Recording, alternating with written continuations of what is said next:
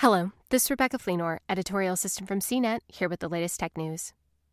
Hoping for a $2.3 billion bump in the last quarter of 2020, IBM will cut 10,000 jobs in Europe before selling off most of its legacy IT services business in the region, Bloomberg reported Wednesday.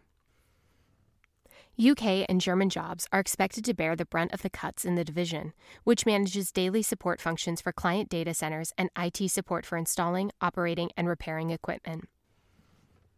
IBM said in its October earnings call it would sell off the division in favor of fueling its hybrid cloud computing and artificial intelligence unit, and expects to see a $2.3 billion fourth quarter boost from the move.